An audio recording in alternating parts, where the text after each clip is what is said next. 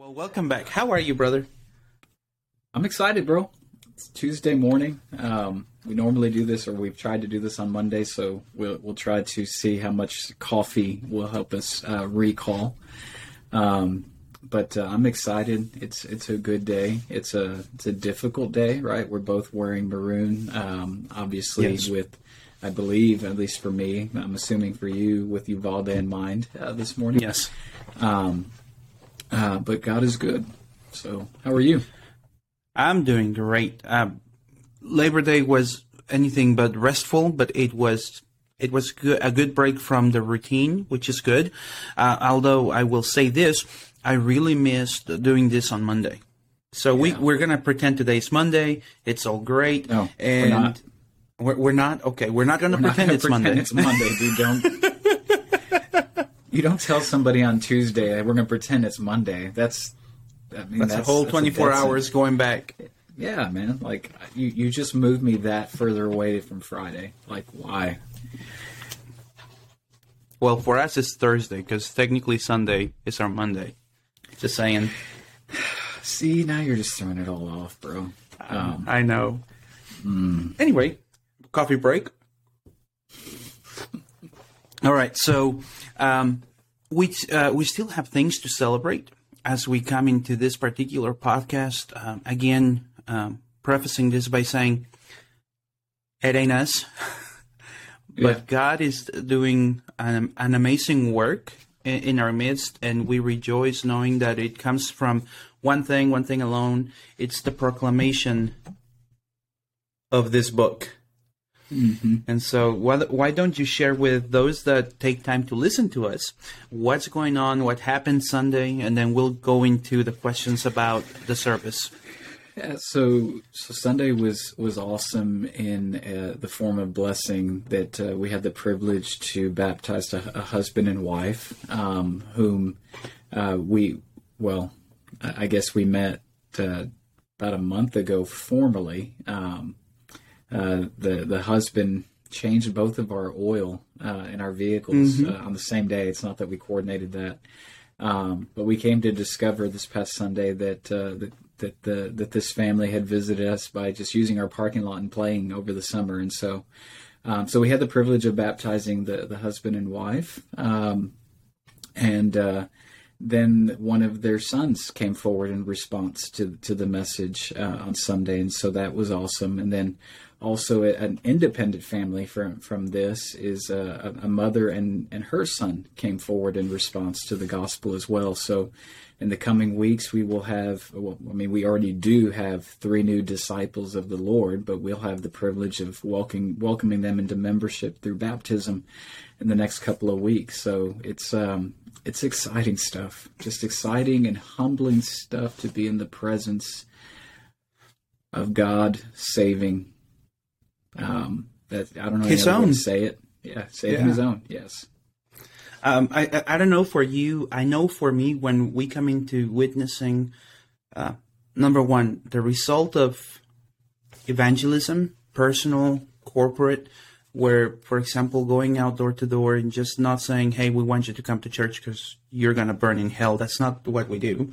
But simply saying, hey, we are here to pray for you if you have a prayer need.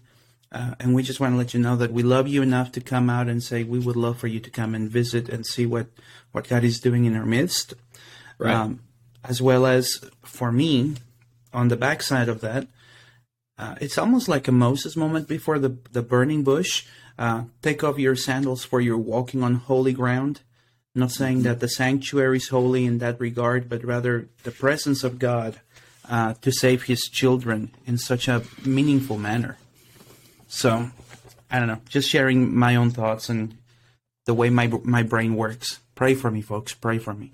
Yeah. But anyway, again, let's come back to the formalities. So, as I'm looking on screen right here, is Pastor Dan. Pastor Dan is the senior pastor, lead pastor of First Baptist Church Divine in Divine, Texas. And I am Carlos Garduño. I have the pleasure of being the associate pastor of families and just other duties as assigned. That's where things go in this case. I almost got pie to the face, but he was magnanimous enough to take 2 pies to the face for VBS. So anyway, it's an honor to see you and to greet you.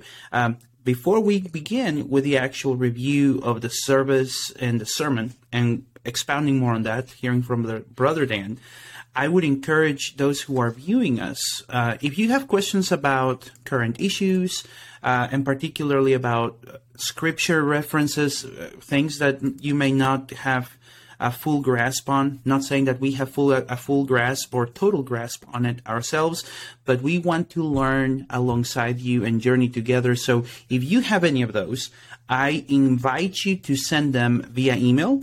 You can do that by going to info@fbcdivine.org, O-R-G, or you can go to our website, and our website is www.fbcdivine.org.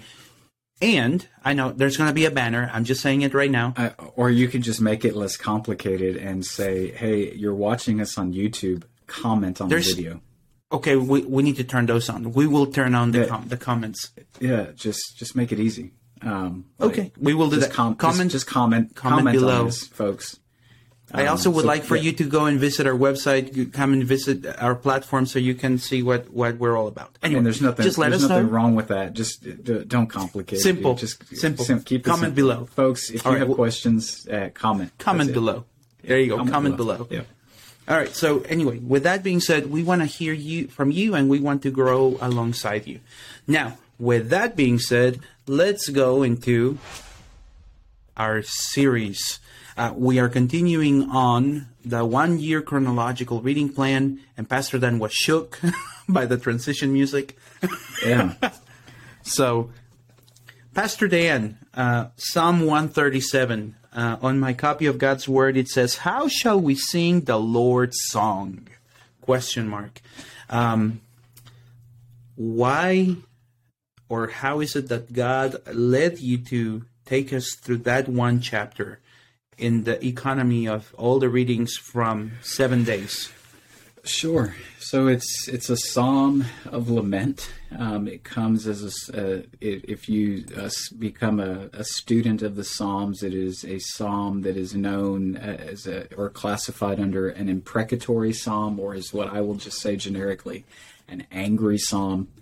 And so if you get to know me, you'll know I have a twisted sense of humor. And so my immediate answer is to say, it came Saturday night after the accumulation of my high school alma mater and my bachelor's study alma mater, both losing football games on Friday and Saturday. So, that's where it came. It's just my anger and furiousness at the fact that all my teams are winless right now.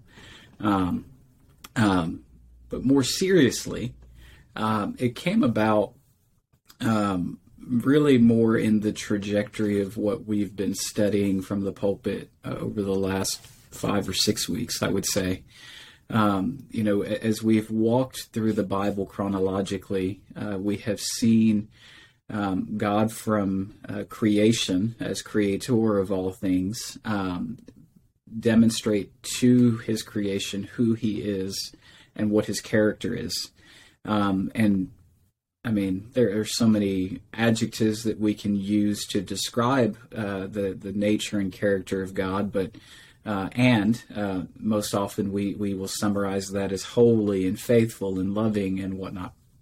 And so as we've read along, we've seen God's faithfulness, God's long suffering, his patience. But in recent weeks, we have seen God as loving Father, promising and forecasting the need for discipline for his covenant people because of their disobedience in fulfilling their end of the covenant. And so we've been walking along specifically the last month preceding Psalm 137, looking at what God is communicating to his people through a prophet named Jeremiah, recounting that God is able to restore them if they would return to him, recounting the necessity for God's people to remain faithful to the God of the covenant, and the God of the Word, who has given His Word and expects obedience from His children if He's redeemed them, if He's saved them, if He's delivered them.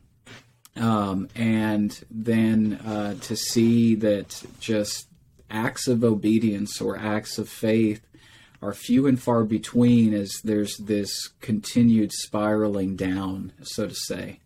And now we're at the point where that discipline has been exacted as we enter into this psalm.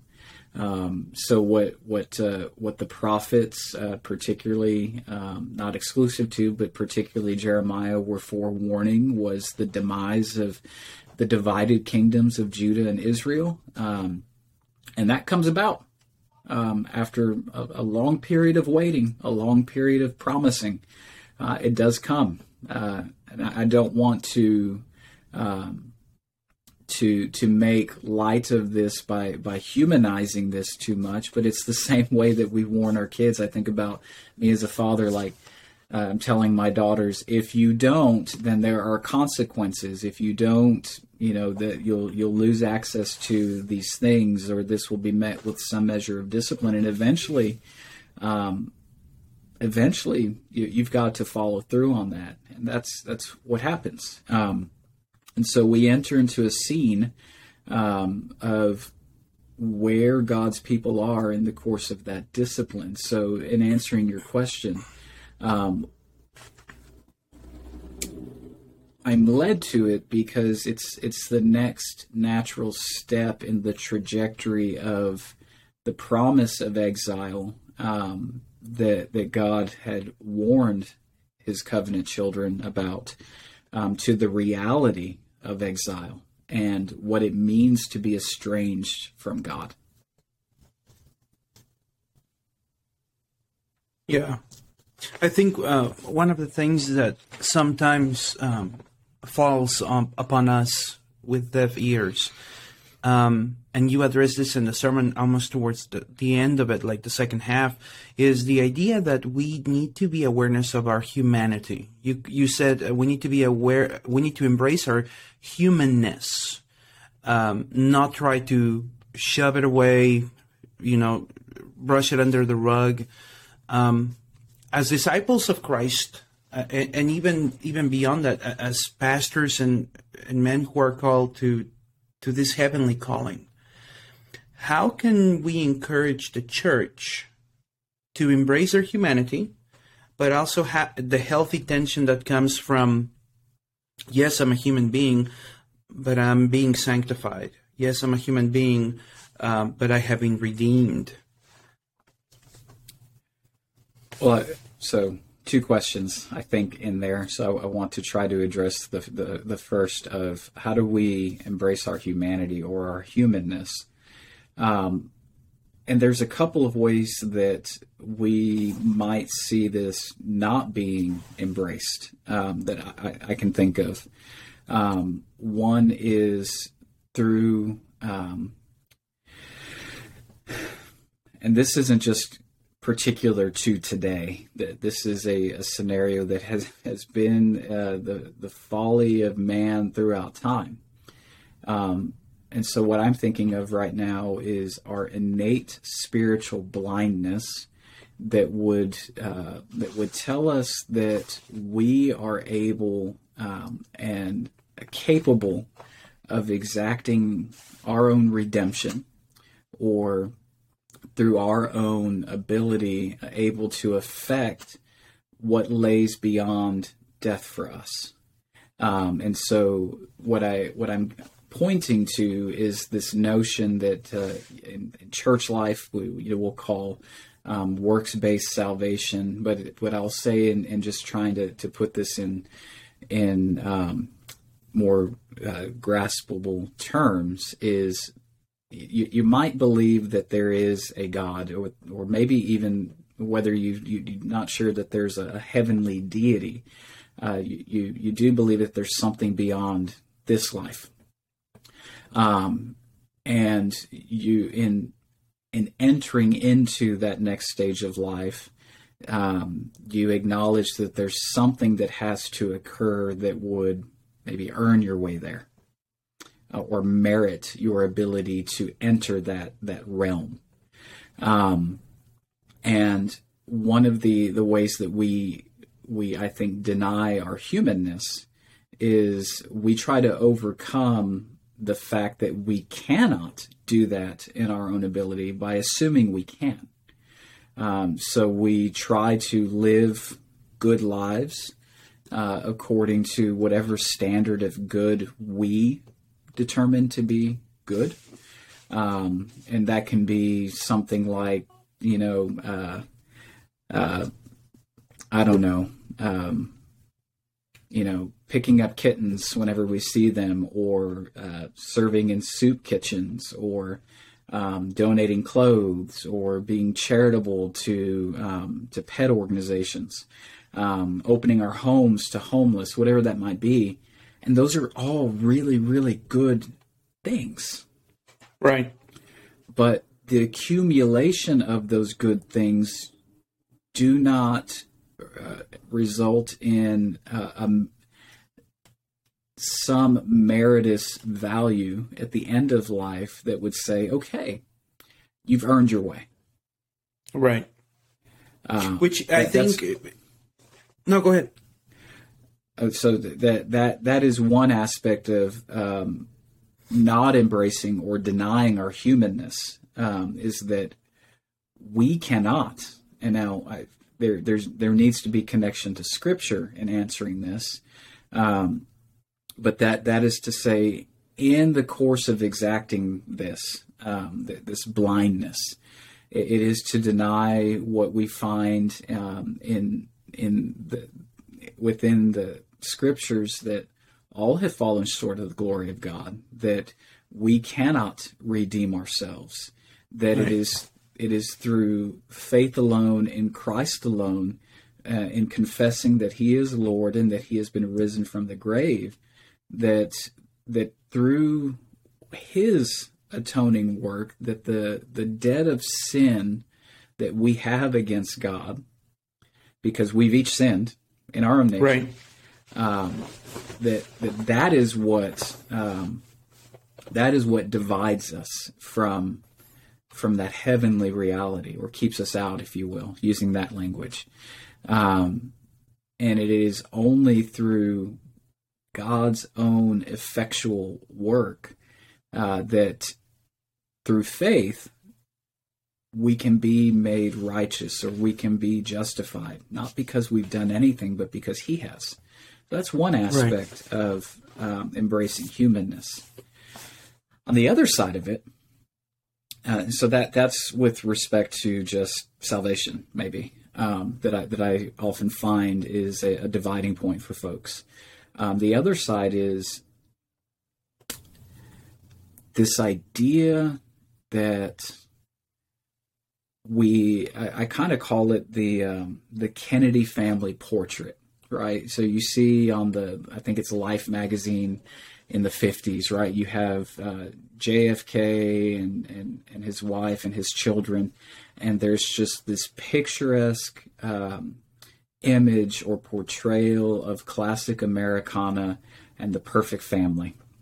Right. The Camelot years at the White House. Camelot years. Yeah, there you go. That's the Camelot years.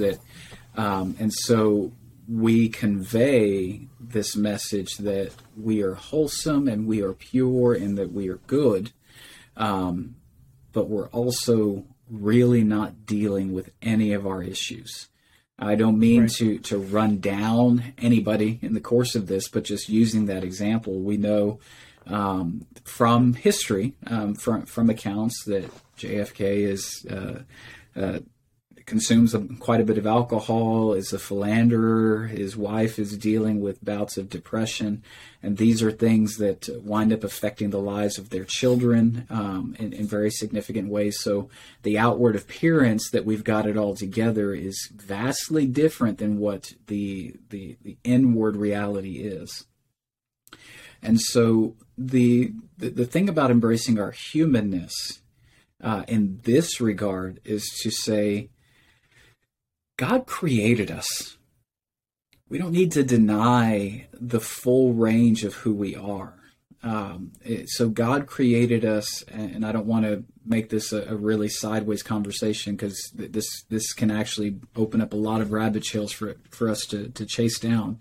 He created us as emotional beings. He created us as sexual beings. He created us as these facets of humanity that at times even Christians struggle with an awareness of how to express.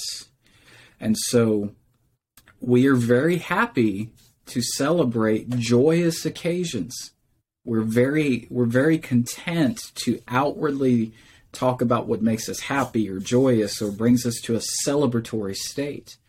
But on the other end of this emotional spectrum, we stay in solitary confinement when it comes to that which we struggle with, that which we grieve over, that which gives us pain, sadness, because we're supposed to be happy. I think about if you've been in a hospital setting, on the wall, that's opposite the bed that the patient is in, there's that typically a dry erase board that will have, for at least the patient's benefit, if not others in the room, the room number, the phone number to the room, the date, the attending physician's name, the immediate charge nurse's name, and then this thing that goes from like 0 to 10. And the 0 is pain scale. The pain scale, the very sad, frowning, tearful face, or I guess that's the happy face. And then the 10 is a very sad, because that's like immense pain. And what I find is that we're communicating through there some expectation that we should not feel pain. So we medicate to the point where we don't feel pain. Or we communicate through our actions that we're not dealing with stuff as emotional beings, like that we're not struggling because we've got to give this appearance that we've got it all together, that we're Ken and Barbie, or we're JFK and Jackie Kennedy on Life magazine, that we are perfect and picturesque. Or on our Instagram accounts, we're snow bunnies in Colorado, or we're on some amazing beach in Destin with emerald waters, and we're just living our best lives now. Right. Well, if that was true, why would God become flesh and dwell among us? Why would He meet us in our darkest hour? And so we struggle with these things. And so we deny our humanness in the need for a Savior, really. And we deny our humanness in the full extent of who we are as created beings in the God-given gift of emotions, only communicating publicly what society just deems as acceptable, which is joy and happy and content. But not owning the fact that there are things that we struggle with. So in bringing this to a word you used, which is sanctification, which is I classify, that's a $7 theological word. It's not $2, it's not $10, it's $7. Right. But that is a word that means, for the person who's been redeemed, that it is a work of the Spirit of God, who's begun a good work in us, to continue that good work in us, where day by day or season by season, challenge by challenge, He's growing us in the likeness of Jesus Christ. So how does that relate to sanctification? This idea of embracing our humanness with respect to emotions is to say that in our depth of sorrow and pain, we can and should remember that Christ encountered sorrow and pain far greater than ours. Right? I mean, you go to John chapter 17 and you think of the prayer there, the depth and sorrow. It's recounted that he was sweating drops of blood. So intense was his grief in that moment, as he knew what lay before him just hours before the cross. You think about the depth and sorrow as the Father in heaven, the first person of the Trinity, looks upon the second person of the Trinity taking and going to that cross. The grief, knowing that Godhead would be severed momentarily, knowing that if God is love, that an aspect of that would be lost. It would be returned. But there's just that. Also knowing that God uses those moments to grow us. It's through what gives us grief and sorrow and loss that God is near us. It's in that awareness of that, coming to that knowledge that He is near us, He is with us, and He intends to use even these darkest moments for good for those who are called according to His purpose. I think something that, and thank you for that answer. I think it's important for us, as you pointed out, to go back to Scripture, like you said in John 17. We also see the prayerful engagement between Father and Son. Father, if it be possible, take this cup away from me.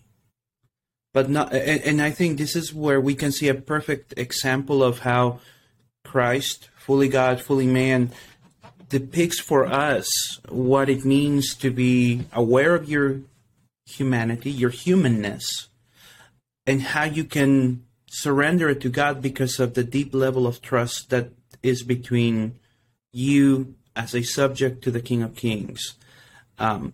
Because again, if it's possible, take it away from me. Yet not my will, but your will. I think that's a beautiful picture of that. Also thinking back just to the text, which I will read from the ESV today, I particularly am taken by the opening, the first 3 verses. By the waters of Babylon, there we sat down and wept when we remembered Zion. On the willows there we hung up our lyres, for there our captors required of us songs, and our tormentors mirth, saying, sing us one of those songs of Zion. Which again, I think you did a fantastic job presenting the fact that they're rubbing salt on the wound, they're pouring lime and lemon juice into it. What is a believer, a disciple, to do in the face of a culture that would do the same thing today? For example, you may see, for example, where Christians are not allowed to proselytize because it's not becoming in a public setting, especially say working for a corporation, working for the government, and to a lot of people that's almost seen as a victory of evil. So how are we to apply this contempt upon Christianity, similar to the contempt of the Babylonian captors, upon the life of the kingdom of Judah that had been conquered and finally broken into pieces? Well, I want to make one point about the text that I think is needful to express in order to answer your question. Sure. So you're pointing to their Judah, the people of Judah's not disdain, their grief, their suffering, their pain, their torment, as they are now firmly 1,600 miles away from home, doing labor on behalf of their captor's nation, Right. And they are taking a break. That's sort of the scene. And their captors are saying, hey, sing us one of the songs of your place, of your nation. Now, these songs were intended to be songs of praise, songs that they would have sung on their way to the temple, or if you like, for you and I, songs that we would sing on the way to church. Right. Songs that are edifying to the Lord, but to ourselves as well, as we sing of His mercies, or we sing of His grace and His faithfulness. Right. Yet they're not able to sing these because they've been estranged from God. They can't sing them because the place where God dwelled in Zion has been leveled. As for their understanding, that place in Zion was supposed to be the throne of Yahweh. And so they would enter into this place to sing praises to their king, but they'd forgotten him. So they abandoned a relationship that the King of Kings extended to them. And maybe I'm at risk of really simplifying this, but what God has done in the course of this exile is said, okay, you abandoned this relationship. Let's just really put some distance in this thing. Let me make you feel this your end of the abandonment. Right. Now, the pivot here is, Jeremiah prophesied about this. Ezekiel prophesied about this. There's a nuance, getting to your question now about how is the Christian or the disciple of Jesus to respond to the disdain of the world in the workplace or the school setting or wherever. The nuance here is that you and I and whomever has been redeemed of the Lord are temples of God unto ourselves. And yes, when we gather, we are a temple as well. We are the body of Christ. And so the difference is that you and I are indwelled by very God in the third person of the Trinity, that being the Holy Spirit. Amen. And so this element of estrangement for the people of Judah is not true for you and I, because we're indwelled by the Spirit of God. So with that being said, that being acknowledged, in order to persevere or to endure in these dark days, it's to call upon that relationship that the Spirit of God has affected in writing the law of God upon our hearts and giving us new hearts and in calling us into salvation. So as to say, I'm someone who spent many a year in a corporate setting. I found myself falling before the Master very often. Retreating to places of solitude, even in my work setting, to open my Bible and to read and to pray. I mean, if people can get a smoke break, I could take my version of that to go get renewed and encouragement from the Father with whom I have a relationship with through His Son. So it's in answering your question, it's to truly depend upon that relationship that He's given to us, that He's established. And it's a relationship, when we connect to this text, that Judah herself had abandoned, but it's a relationship that you and I may neglect at times, but will not feel the same extent of estrangement that the people of God did here. but it's to depend upon that relationship that God has given us. Right. And the reason being that, for example, when people read this passage, which upon closing your sermon yesterday, you were very adamant to point that the Bible in no way, shape or form endorses any type of violence against anyone, primarily children. And again, I think that the message was timely, as God would have it, because of today, where Uvalde Consolidated Schools are going back into session. And even this morning, as you and I find ourselves at 4 a.m. over at the fitness center, and it works better for some than for others, so it's okay. We see this, the news media constantly making a thing of the tragedy, saying, yes, the family already had funerals, but the fences are not up yet. Or, there's still much work to do in all the different campuses. They haven't fully completed the preparations for everyone coming back to school. And that's just addressing one situation that happened here in the last 4 months in Texas.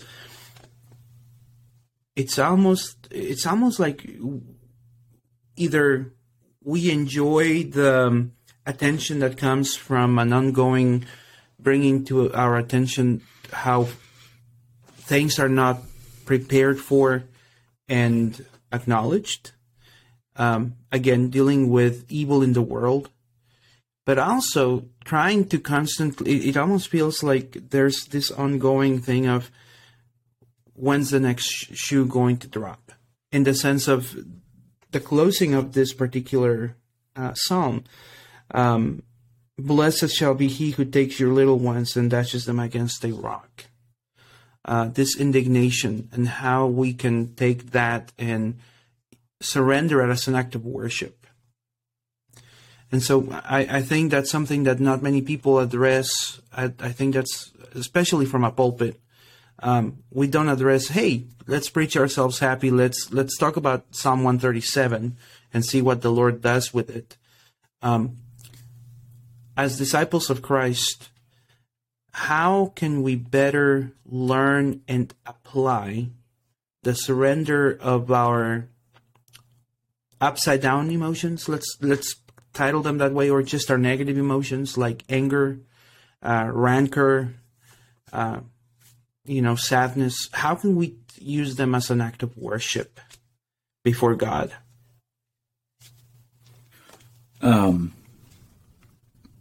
I guess, look, I just want to affirm what you were talking about with the struggle that surrounds today. I was seeking the Lord's guidance in preparing a message from this text, knowing full well that we were going to introduce an element in our worship service on Sunday that was reserved specifically for prayer for Uvalde schools for this day. Right. And there were many a thought that came up in my mind. I remember the night of May 24th, those first names start coming out, and you go into May 25th, and we all know full well who did what, who is affected. And in my mind, if you move that from Uvalde to Divine, that very well is my wife and children, right? Right. So there's anger, there's concern that just comes up with me personally. One of my favorite preachers, when he speaks about the discipline of preaching, and the act of preaching from the preacher, he refers to it as preaching to oneself first. And then even in the course of that, preaching to oneself in front of others. Right. And so in some way, this dealing with the negative emotions, this was something for me to deal with my negative emotions. Because you're right in that we live in a society that has an interest in negative things, has an interest from an observer's point of view in matters of death, but wants to be in the nosebleed seats, and wants to find fault and someone to pin things on, so as to exact blame, to enact justice as we understand justice. And this text, in the awareness of what's gone on in Uvalde and what we've learned, and who did what and who didn't do what, met me in a very heightened negative emotional state. And something I've known, but the Lord affirmed to me in preparing for this and preaching to myself this, is that these, in embracing my humanness, not denying my anger, not denying my grief, not denying my sadness, but in embracing it and coming to terms with it and facing it, it became an act of worship and surrendering those negative emotions to Him. I didn't say this specifically from the pulpit because I feared that it would become too focused on me. But I'm angry, and the Lord's working with me on this, working on me and in me about this. I am angry at the thought that my wife, who's a public school educator, every morning when I kiss her goodbye, it could be our last. And it's not just the obvious reality that every day could be our last. I'm not saying that, but it's by by the nature of her vocation as a public school educator that now there's this assumed risk as a teacher that she would have to place her life in harm's way, where I'm thinking, man alive, teachers from my generation or the generation that preceded them, that wasn't an expectation, that wasn't another duty as assigned. I'm angry that this is where society has gone. Right. That this is where the snowball of sin has picked up such momentum these days. I'm angry at that. Like incredibly angered by it. But the fact of the matter is, if I want to be sensitive and not project too much or project into what's going on in Uvalde as they deal with consequences and react to. Right. But if I took my anger to my less affected setting and tried to exact justice and my understanding of justice on this subject, I would destroy relationships. I would destroy my reputation, and it would not be for the cause of Christ. It would be a destruction of relationships and reputation really rooted in fears that are associated with my anger, where my act of worship has become telling God exactly how I feel. Acknowledging, just as we see Judah exempling for us in this psalm, that they are confessing to God exactly how they feel, using language to express their absolute rage. Because it's rage that would make you want to say, I want to take my captor's babies and dash them against the rocks. Right. but it's also a completely different thing for someone who has exposure to Christian circles to say, well, God knows how you feel. It's a completely different thing to say that than to actually tell God how you feel. Right. And this is that element of relationship, right? And it is a relationship of intimacy, because there are folks who, I speak with, that I share life with, and there are some who I am down to minute detail intimate with, that I will share exactly how I feel or exactly how I think. And in the same sense, this is the type of relationship that a perfect Father is inviting us to not just by lip service say, well, God knows how I feel, but to tell him how I feel. Both in thanksgiving, in gratitude for his work in my life, for his saving me, for his provision, for his love, my love for him, my love for his love that I can't even begin to imagine the depth and magnitude of his love. But also to tell him exactly what angers me about this world. Because what I'm doing in that act of surrender and worship is now I'm entrusting that negative emotion or the source of that emotion to him. So continuing with the illustration of Uvalde and a public school mass shooting and how it affects me as a person who has a public school teacher and young children. I, in the course of that act of surrender and worship, am entrusting that the Lord will accomplish his justice in his perfect time. I am trusting that he will bring fulfillment and completion and renewal to this world in his perfect time.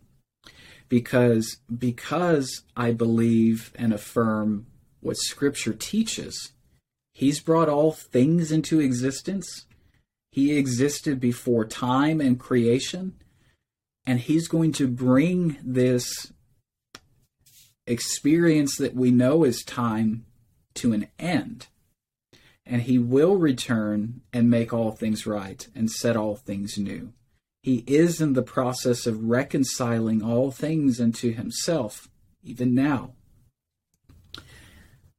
I'm awaiting that day, but I know it will be. I know that his scripture says that he will use all things for good for those who are called according to his purpose. I don't know how, but I'm not supposed to know how. Right.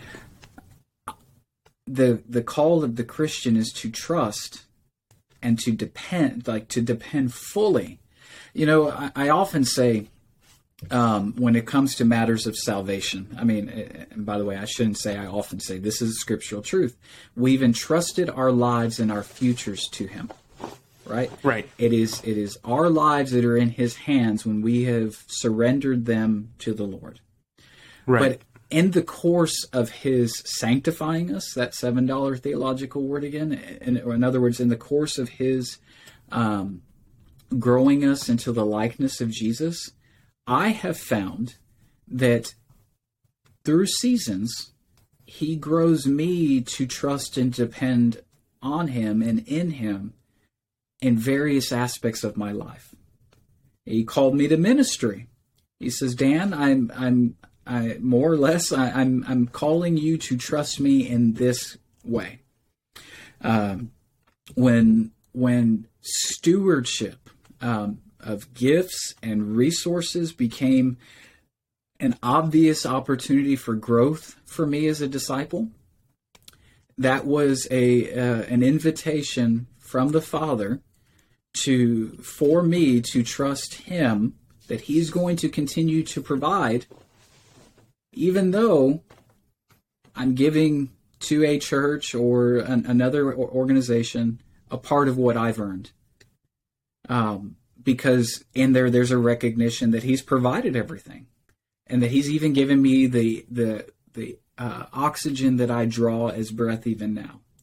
And so it's this dependence in the grace-based relationship that the Lord has given me. So through these seasons, He's called me to trust and obey in new ways. Trust my marriage with Him, my children with Him, my employment with Him, my resources with Him, every last thing.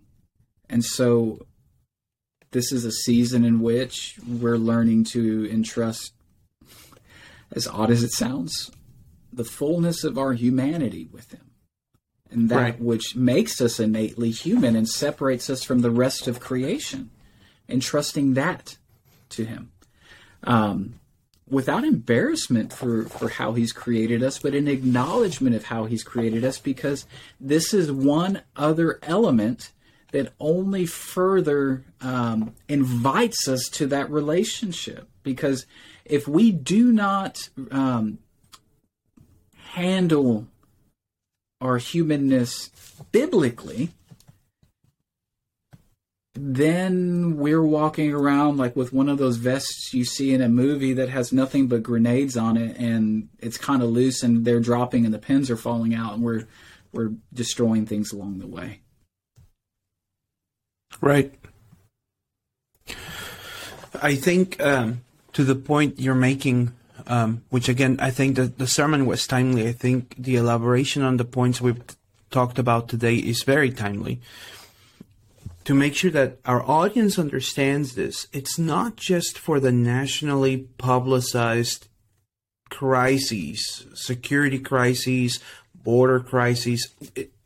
It goes even deeper than that. It's when we lose a loved one because they died of old age, when we lose a loved one because they were in an accident or they got sick and like that they were in God's presence or just died. Any single change that introduces a big rupture into our normalcy, that's where we can experience deep sadness, rancor, a number of emotions that can be used as a path of worship. And I think that's something that people say, well, my little piece of anger, because it's not connected to a big national event, it's not prominent before God. And so I think something that's important for us to ensure people hear through this is, no, it's even for the little things, as much as for the big things. Probably even more so, because big things, people, like, for example, shootings, even thinking back to Columbine back in, the 90s, late 80s? 99. And there you go. Oh, well, there you go, 99, so late 90s. Forgive me for that. Looking back to Columbine, which most people who study recent history say, well, that was the first national shooting that in modern history in a school.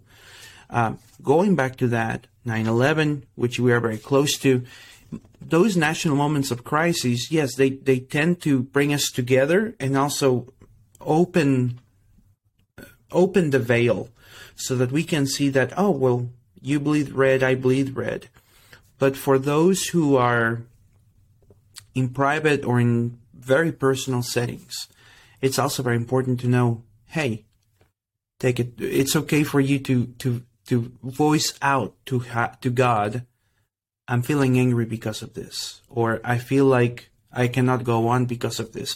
I mean, we have many examples of this. Moses complained to God, the people that you have given me to lead. Elijah, I alone am left. No one else bends the knee to you, O Lord. Go take a nap. Be replenished after you eat, and then I'll speak with you. Job, yeah, a whole book. I mean, we have plenty of examples in Scripture where the negative or hard emotions that we are given by God are utilized to bring us to the Father, and also to bring us to the awareness that we do need a Savior. And as Paul tells the church at Thessalonica, that we don't want anyone to be uninformed. That as disciples of the risen Lord Jesus Christ, we are not those who grieve without hope. Without hope. Amen. That's the difference. Yeah. That's the difference for the Christian. It's whether it's death of a loved one, some other tragic situation. We have a hope that's beyond that moment, that's beyond even our own death. Right.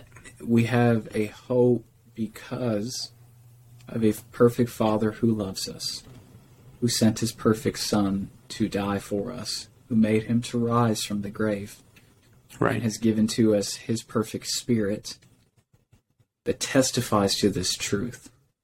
So that we have relationship with him that empowers us, that sustains us, that keeps us, and makes us to endure the hardships and the negative emotions, because we have a hope beyond today. That's right. Very much right. I think very fitting, Matthew chapter 6, verse 34. Therefore, do not be anxious about tomorrow, for tomorrow will be anxious for itself. Sufficient for the day is its own trouble. Now, that's not to say don't prepare. Trust in the Lord. Walk with him. Learn to love him and learn to trust him, as Pastor Dan has encouraged us. Pastor Dan, do you have any other closing thoughts? Anything else you'd like to address about not yesterday, but Sunday's sermon? I don't think so, brother. Okay. So again, for those of you watching, we want to thank you for joining us again. Again, very simple.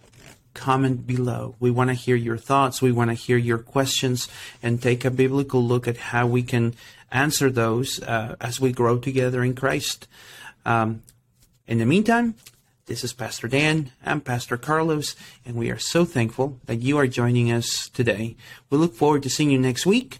I don't know how next week's going to play out, but stick around. It'll be fun. Pastor Dan is going to be going to a retreat, and I'm looking forward to hearing how that's going to work out. In the meantime, rejoice with us. We will have another set of baptisms this Sunday. So praise God for his amazing work. May we continue to faithfully obey him and follow him. All right. Well, Pastor Dan, why don't you sign us off? Sign off. I don't know, bro.